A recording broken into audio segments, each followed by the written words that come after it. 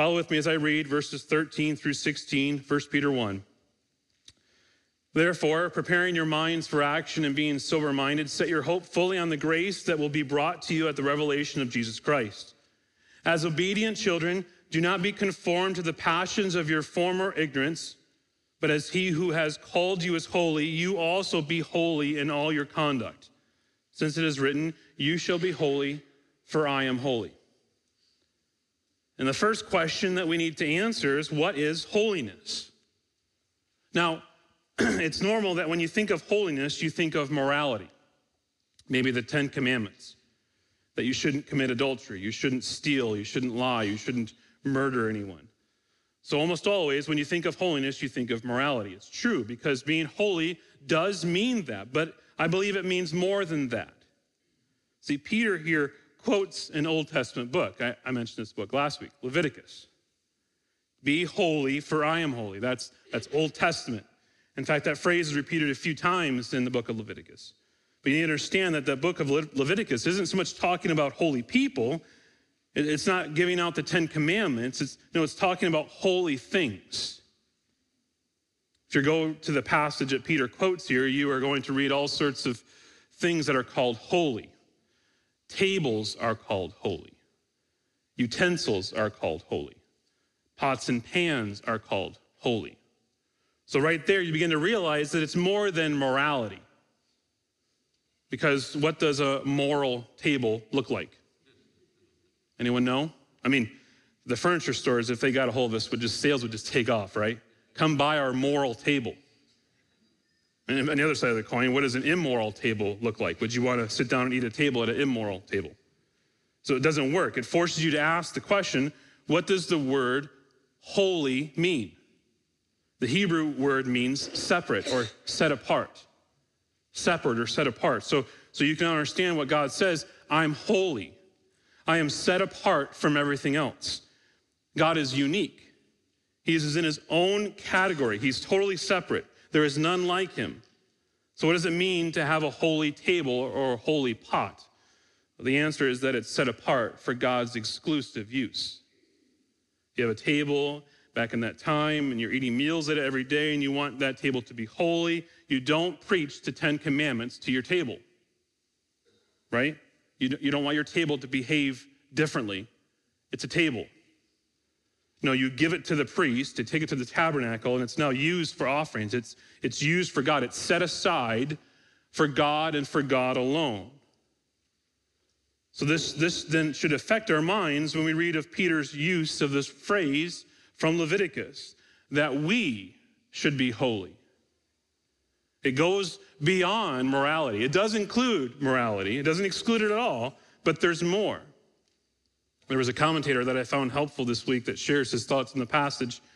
And listen carefully as I read it. He says, of course, to be holy means moral behavior, but these words in Leviticus that Peter quotes are not given in the context of moral commands and prohibitions to people, but the context of ceremonial restrictions dealing with clean and unclean things.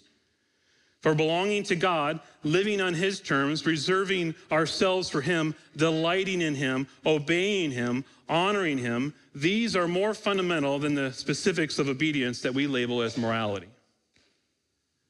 So there's your definition. What makes the table holy? It belongs to God. What makes you holy? Not that you're just moral and you should look to be moral in your life, but that you belong to God. You belong to him. So I want to look at the results of this understanding of holiness as we look at 1 Peter, because as Christians, we're set apart from this world. We're made for God. And this should affect us. This should alter how we live in this world, especially as we look at the new year coming tomorrow. So I have 5 reminders from the passage of 1 Peter about what it means to be holy. And so as I begin, let me pray and then we'll get started. Father, I thank you for this morning. I thank you for your constant presence with us, your provision for us in our lives. We thank you that we can join together as the body of Christ this morning and to come and worship you. And we've worshiped through singing and through giving and through the reading of your word. And God, now I ask that we can continue to worship you by the preaching of your word. that you would speak to your people this morning through your word. May we understand what holiness is, again, afresh and anew, and apply it to our life and look to live as holy people unto you in 2018. For we ask it all in Jesus' name, amen. The first thing I want to remind you of is to remember that God called you. Remember that God called you. Look at verse 15. It says, but as he who called you is holy, you will also be holy in all your conduct. This is virtually the same as God's giving new birth back in verse 3 in this chapter, where Peter writes, he has caused us to be born again to a living hope. And in Romans, Paul says, those whom God foreknew, he predestined, and those whom he called, he justified, in Romans 8. And so Peter, by mentioning calling here and 4 other times later in the book, reminds his readers that it was God who initiated their salvation when the gospel came to them in power and bringing them out, summoning them out of darkness into fellowship with himself. It was powerful. It was an effectual calling in the Christian life, and all of it involves a calling to live with God and to be like him. And this call is the effect of God's life-giving word that brings us out of rebellion and brings us into a submissive life of faith.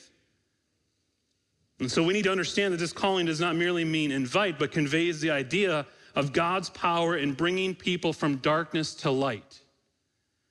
Just as God's call creates light when there was darkness in Genesis, so he creates life when there was death. You need to remind yourself of this truth. You need to remind yourself, especially the next time when you're sharing the gospel with someone. The power to save doesn't dwell in you, it dwells in God. You are just the servant bringing the good news. God is the one who calls. God is the one who saves. Salvation is of the Lord. Number 2, we need to remind ourselves, remember that we are children of God. He says that there in verse 14, as obedient children, do not be conformed to the passions of your former ignorance. So the effect of this call or this new birth is that we become children of God. We're called children, not by birth, but by adoption. Among the Greeks and the Romans of the first century, the practice of adopting was rather common. An adopted son enjoyed the same privileges as a natural son, even to the point of sharing the inheritance. So hold your finger here in 1 Peter and turn over to Ephesians chapter 1.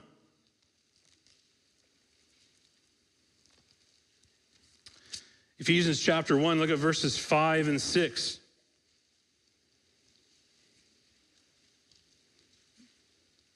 It says, he predestined us for the adoption to himself as sons through Jesus Christ according to the purpose of his will, to the praise of his glorious grace with which he has blessed us in the beloved.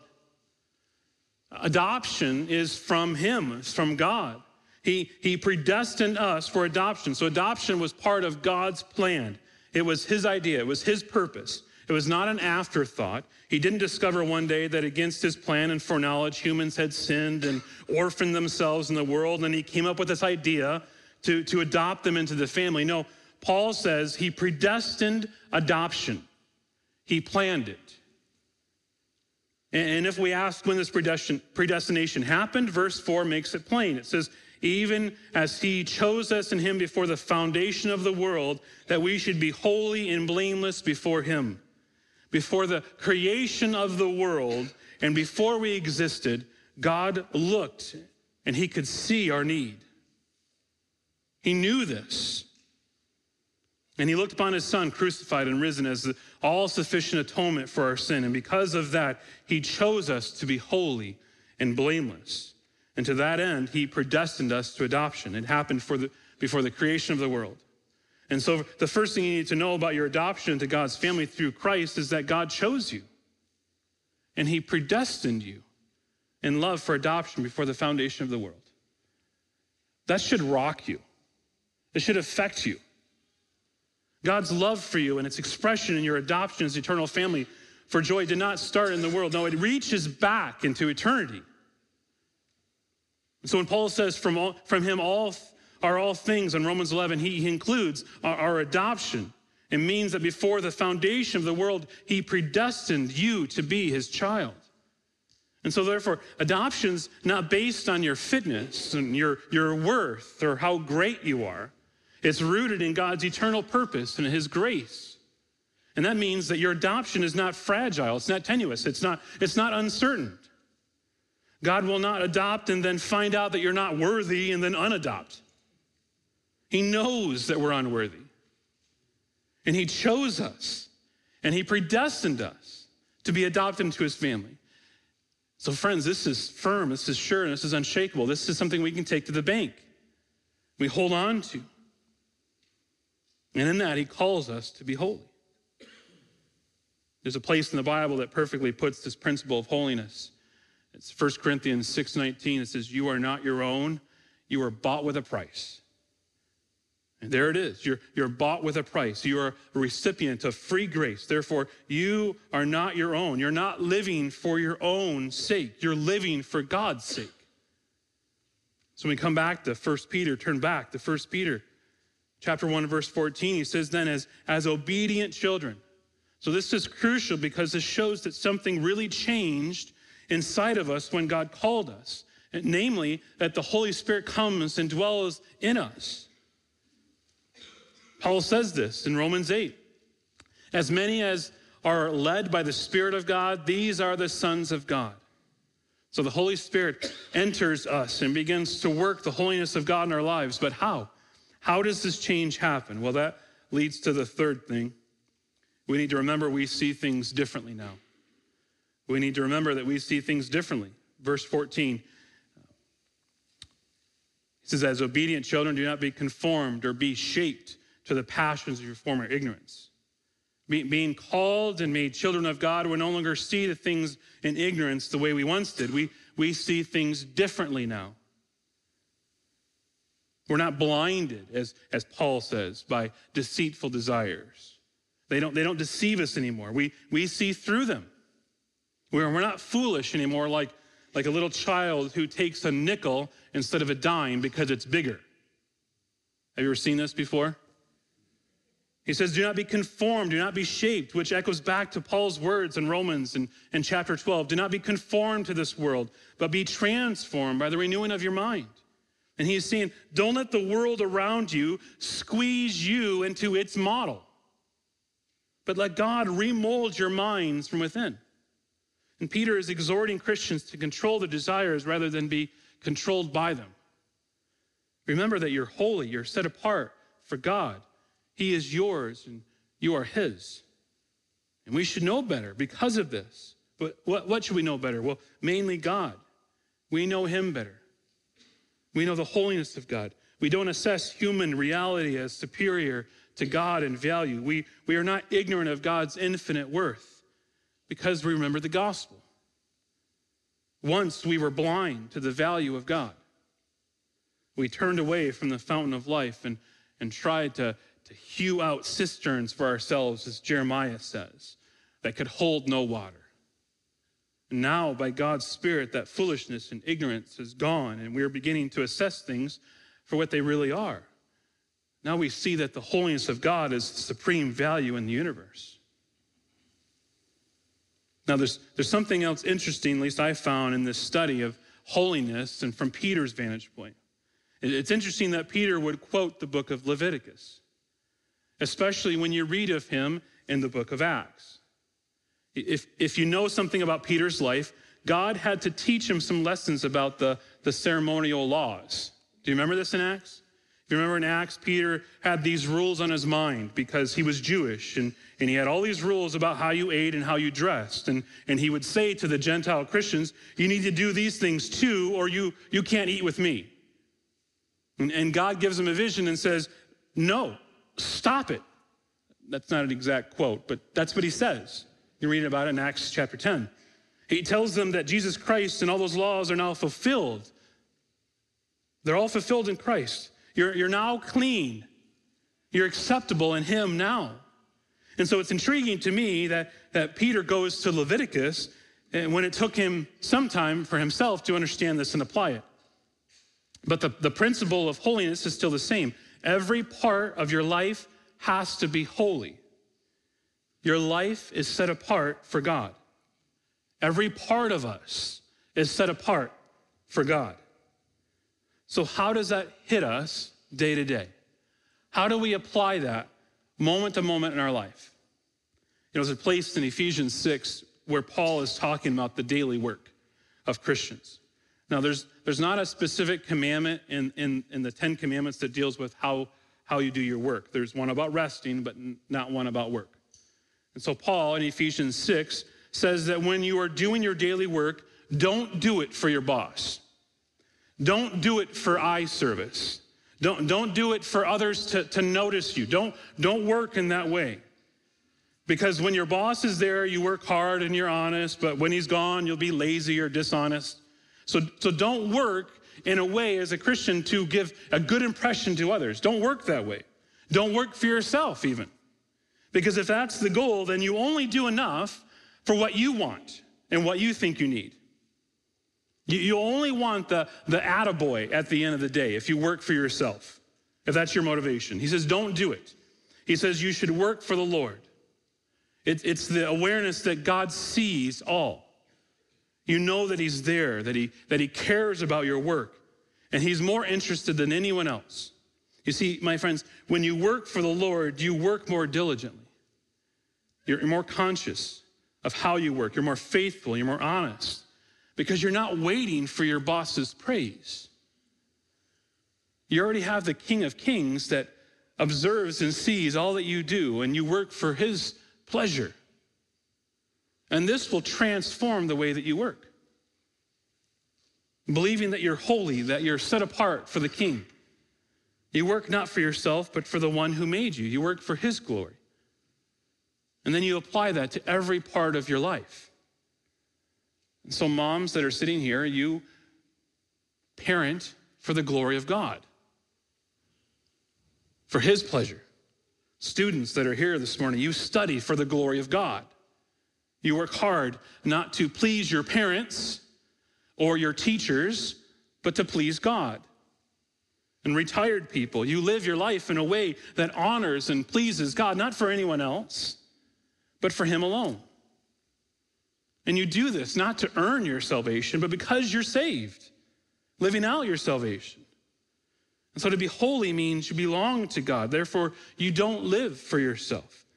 And that principle of not living for yourself can be applied everywhere, even places where there are no moral rules. That's what holiness is.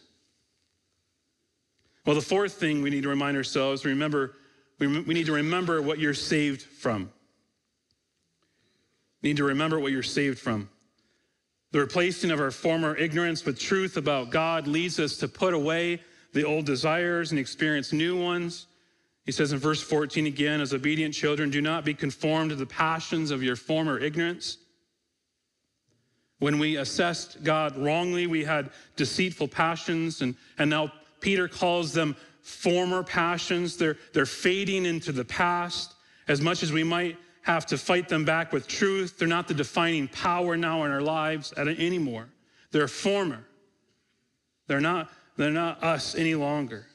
And so while the term passion or desire can occasionally be positive, like in Philippians 1:23, where Paul desires to be with Christ, normally desire and passion indicate an unsanctified longing for fallen humanity in this world. And the problem with passions is not that a person enjoys or needs things in the material world. No, that's not the problem. But that the things of this age become gods to us. They become goals to us. We replace the Messiah with things in this world. And passions go after anything that satisfies that drive. It's these desires that control most people, and to conform to these desires, to slip back into that lifestyle that you should have abandoned when you came to Christ. And frankly, you probably know this, holiness is just plain hard work. And often we're lazy. We like our sins. And dying to those sins are painful. Almost anything is easier than growing in godliness. And so we try and fail, and we try and fail, and try and fail, and then we give up. It's easier, we think, to sign a petition protesting something, some atrocity in this life than to love your neighbor as yourself. It's one thing to graduate from college ready to change the world. It's another to be resolute in praying that God would change you. And so we need to replace those desires in our lives. We need to replace them with God. I read a book a few years ago, I was reminded of this week, called The Obedience Option by David Hegg. And I want to read a lengthy quote from his book about this idea of replacing our desires with God. This is what he says. One time, when engaged in a conversation with a young man about his spiritual failures in the sexual realm, I really got irritated at him. He started making excuses for his immorality, trying to explain that he got into a situation where, as much as he didn't believe it was right, sexual activity had been inevitable. In essence, he was telling me that there was nothing he could do about it. It really wasn't his fault, since God had created him with a strong sexual need and urges. And when I heard all the garbage I could take, I interrupted him and asked, suppose that I came into your dorm room and caught you with your girlfriend as you were about to start this inevitable process. And suppose I took out 10 $100 bills and told you that they were yours if you just told her to leave. What would you do? Now the author says, I know what you're thinking. It's pretty stupid theology to think that you can pay people to stop sinning, that you can purchase righteousness for others if you have enough cash. But I learned something vital that day when this young man responded immediately, she would be gone, I need the cash. And I looked at him carefully and after a long pause asked, so what happened to the irresistible force of lust? What happened to there is no way I can stop this inevitable plan? What we both realized at that point was a very simple truth. One passion may seem irresistible until a greater passion comes along. The grip of lust was broken by his greater desire for cash. And if we take this principle into the arena of righteous living, it comes out like this. The only way to overcome a passion for sinning is with an overwhelming passion for righteousness. You see, when you sin, we are loving something other than God. You cannot both sin and love God at the same time. It can't happen at the same time. And we need to follow Paul's instruction to the Philippians. He says, finally, brothers, whatever is true, whatever is honorable, whatever is just, whatever is pure, whatever is lovely, whatever is commendable, if there's any excellence, if there's anything worthy of praise, think about these things. And John Owen said, holiness is nothing but the implanting, writing, and realizing of the gospel and on our souls. And what's the gospel? It's not my work for Jesus, but Jesus' work for me. In other words, holiness happens not by only looking at ourselves, but by looking at Jesus. Therefore, it takes the loving act of other Christian brothers and sisters to remind us every day of the gospel. That we have everything we need in Christ. And when this happens, the good stuff rises to the top. The Puritans used to say that far too many Christians live beneath the level of their privilege. And therefore, we need to be told by those around us that every time we sin, we're momentarily suffering from an identity crisis, forgetting who we belong to, that we're children of God, that we're set apart for him, that we're holy. And the only way to deal with remaining sin long-term is to develop a distaste for it in light of glorious riches that we already possess in Jesus Christ. Elise Fitzpatrick, in her book, Because He Loves Me, she says this, one reason we don't grow in ordinary, grateful obedience as we should is that we've got amnesia. We've forgotten that we are cleansed from our sins. In other words, ongoing failure in sanctification, which is the slow process of change into Christ-likeness, is the direct result of failing to remember God's love for us in the gospel. We forget. She continues, she says, if we lack the comfort and assurance that his love and cleansing are meant to supply, our failures will handcuff us to yesterday's sins, and we won't have faith or courage to fight against them, or the love for God that's meant to empower this war. if we fail to remember our justification, our redemption, and our reconciliation to God, we'll struggle in our sanctification. Friends, we have amnesia. We forget who we are. We forget who we are in Christ. And so we need to remember what we've been saved from.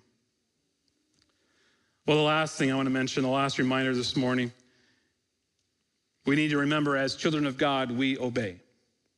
We obey. That's the bottom line. To be holy means to obey. These new desires and dethroning of old ones lead to obedience to God and a non-conformity to the world in which we live. Verse 14, as obedient children, do not be conformed to the passions of your former ignorance. Do you guys have any interesting family traits? Something that your family does that maybe not all families do. I found this out about myself. I didn't realize a number of years ago. Here's an example. My wife and I were married in March of 2004, and we moved out here that summer, but my birthday's in May, so just 2 months after we were married, we had our first troubling time. It was serious, for me at least. It was Katie getting ready for my birthday, the first one as a married couple. She innocently turned and asked me, Jeff, what do you want for dessert for your birthday? What do I want for dessert? What a strange question. What do you think I want? Is that really a question? I want cake. What else do you have for your birthday? Are we savages here eating something other than birthday cake for your birthday? And she looked at me in horror. Well, my family, we don't do that. The birthday person selects a favorite dessert. At that moment, I wondered, who did I marry? And seriously, I knew her family was weird, but this takes the cake. Literally.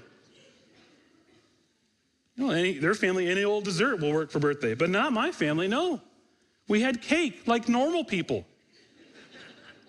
That was a family trait. It's what characterized my family, really, at least characterizes me.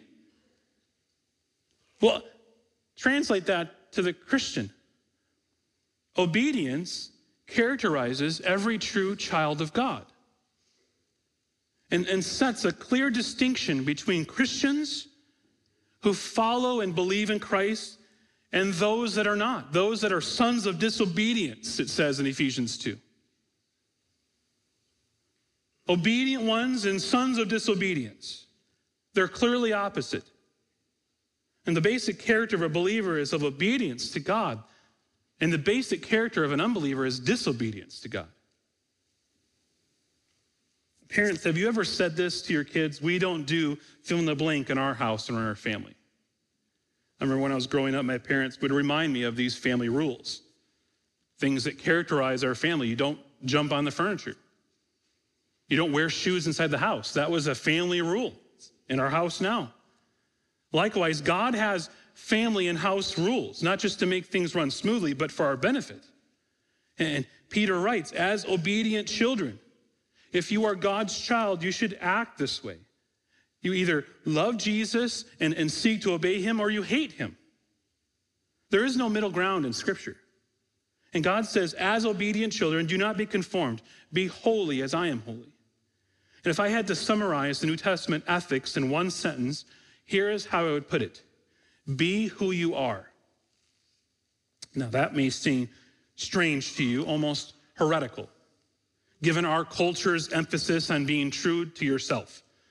But so many errors in our world, this one represents a truth powerfully perverted in our world. When people say, relax, you're born that way, or quit trying to be something you're not and just be the real you, they're stumbling upon something that's very biblical. God does want you to be the real you. He does want you to be true to yourself, but the you that he's talking about is the you by grace, not by nature. God doesn't say, relax, you were born this way, but he does say, good news, you were reborn this way, another way. And as a believer, you belong to Christ. More than that, you're joined to Christ. By faith through the Holy Spirit, we have union with him. Christ lives in you. You're in him. and you're one with Christ. So he says, live like Christ. Be who you are. And that's the constant message through the New Testament. In Christ, we are dead to sin and alive to righteousness. He says, we were buried, therefore, in Romans, we were buried, therefore, with him by baptism into death, in order that just as Christ was raised from the dead by the glory of the Father, we too might walk in newness of life. And in Christ, we are new creations so that we might live for him and not for ourselves. 2 Corinthians says, and he died for all, that those who live might no longer live for themselves, but for him who for their sake died and was raised. Therefore, if anyone is in Christ, he's a new creation. The old has passed away. Behold, the new has come. And in Christ, our sinful flesh is put to death, and a new kind of life, a new person actually is at work in us. In Galatians 2, it says, I have been crucified with Christ. It is no longer I who live, but Christ who lives in me. And the life I now live in the flesh, I live by faith in the Son of God who loved me and gave himself for me. And in Christ, we're no longer sons of disobedience and children of wrath, but we're alive with Christ and able to do the good works that he has prepared for us. He says in Ephesians 2, but God being rich in mercy because of the great love which he loved us, even when we are dead in our trespasses, made us alive together with Christ. By grace you have been saved, and raised us up with him and seated us with him in the heavenly places in Christ Jesus. For we are his workmanship, created in Christ Jesus for good works, which God prepared beforehand that we would walk in them. He says, in Christ we're holy and precious, and we're called to live like it. In Colossians 3, put on then as God's chosen ones, holy and beloved, compassionate hearts, kindness, humility, meekness, and patience, bearing with one another. And if one has a complaint against another, forgiving each other as the Lord has forgiven you, so you also must forgive. And above all, put on love, which binds everything together in perfect harmony.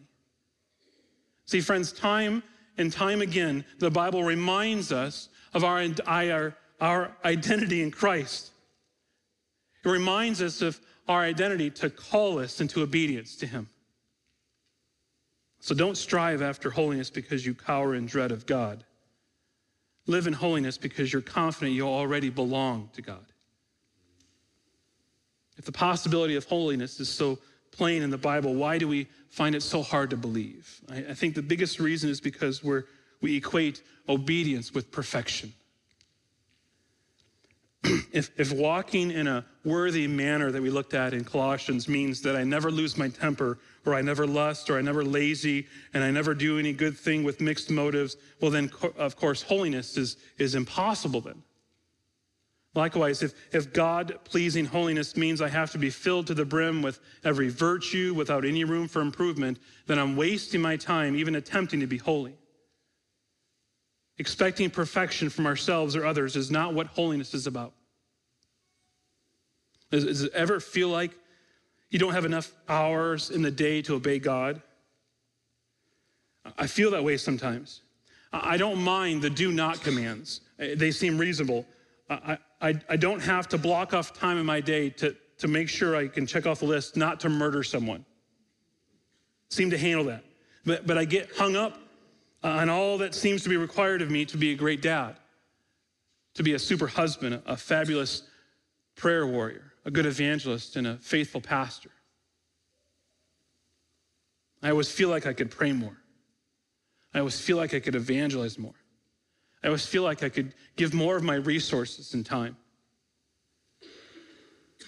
But God does not expect our good works to be flawless in order for them to be good. If God only accepted perfect obedience from his children, perfect people, then the Bible would have nothing good to say about Job and David and anyone else except for Jesus Christ. But realize when we sin, our union with Christ is not in jeopardy, but our communion with him is.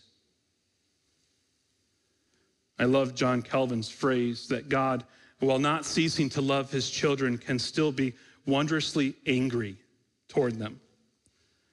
God will never hate us, but he will be merciful in frightening us with his wrath so that we would shake off our sluggishness, as Calvin says. God's children will never be pristine and unfailing and their holiness as God is. But we should be looking to grow in our holiness. Christians should display a consistent pattern of obedience along with a quick habit to go to God for forgiveness when we sin.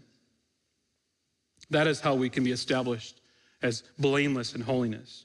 And we can have the same confidence that Paul has and enjoys in 1 Corinthians 4. So the Bible clearly teaches that holiness is possible. This is good news. This isn't bad news. And you have permission to see evidences of grace in your life. You're allowed and expected then to be obedient. You'll never be perfect in this life, and you can't do anything to earn God's love.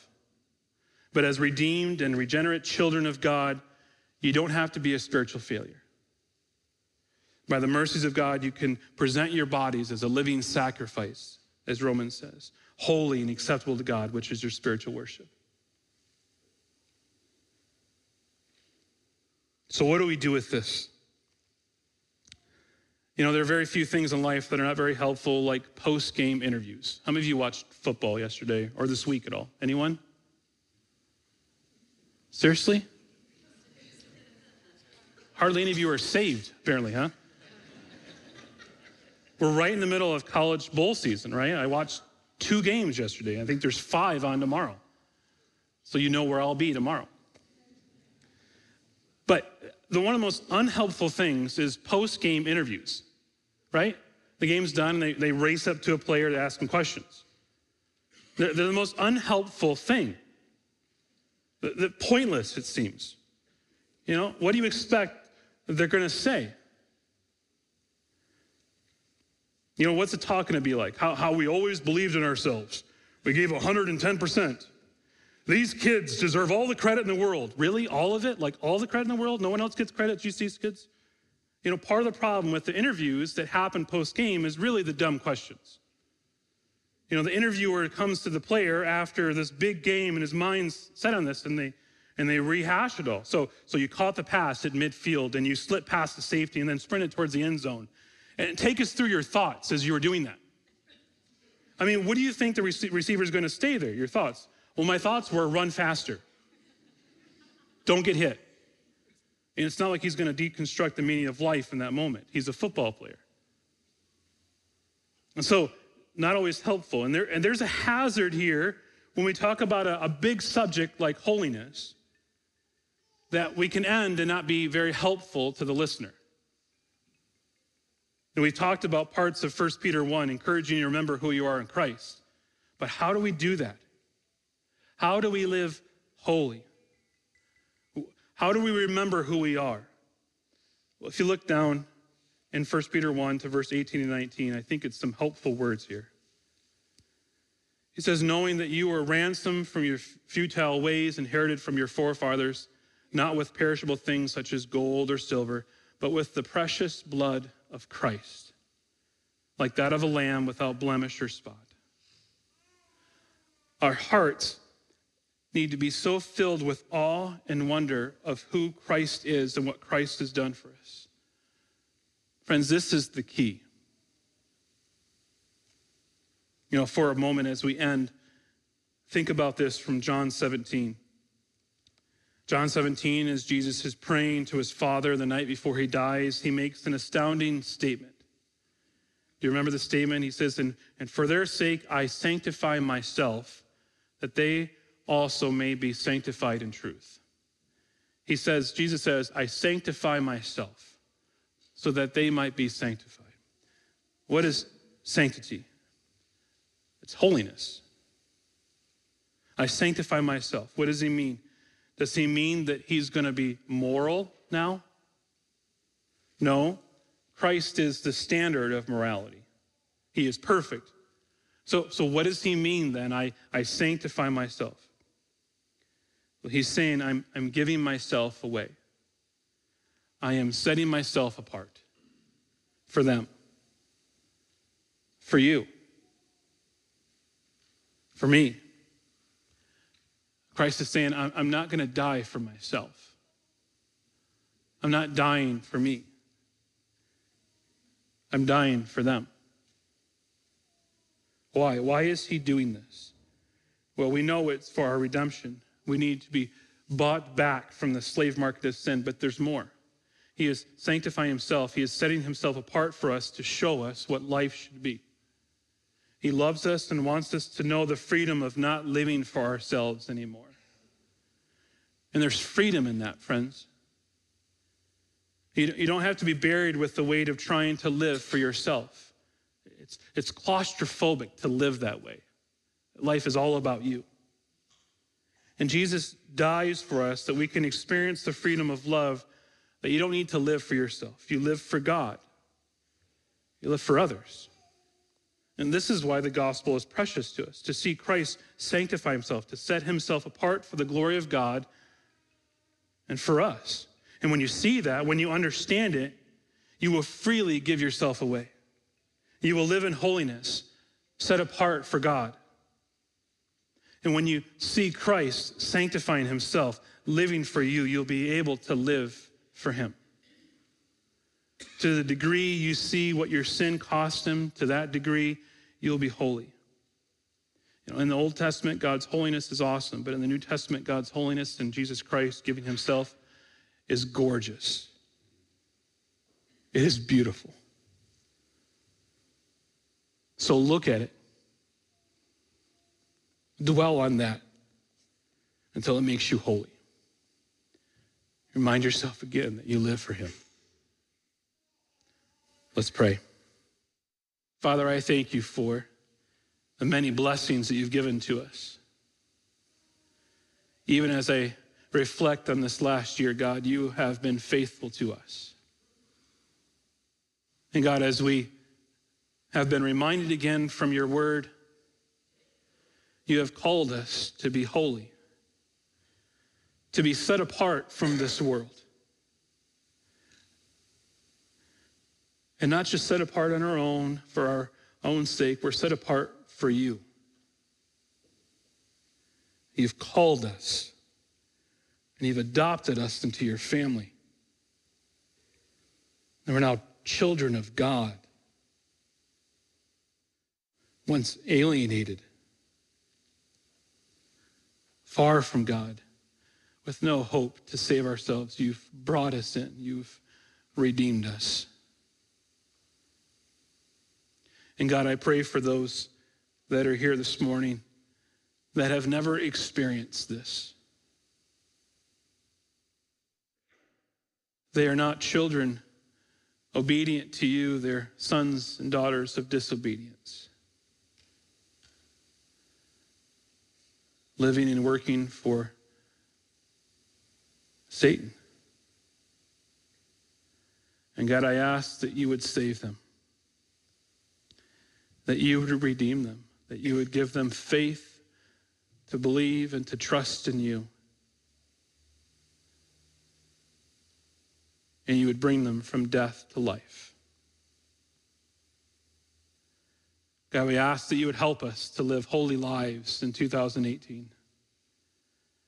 That we would remind ourselves on a daily basis of the gospel, of what you've done for us. God, I ask that you would protect us. You protect us from evil. You protect us from patterns of sin in our lives, that we would be quick to confess it.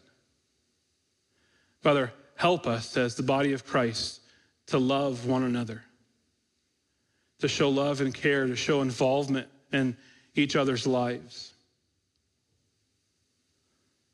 Help us to develop relationships with one another this year. I pray, God, that the only time we don't see each other is just Sundays, but that we have lives that are intertwined with one another. We care for one another, encourage one another, pray for one another. God, help us to be faithful in this. And now to him who's able to keep you from stumbling and to present you blameless before the presence of his glory with great joy. To the only God, our Savior, through Jesus Christ our Lord, be glory, majesty, dominion, and authority before all time, and now and forever. Amen.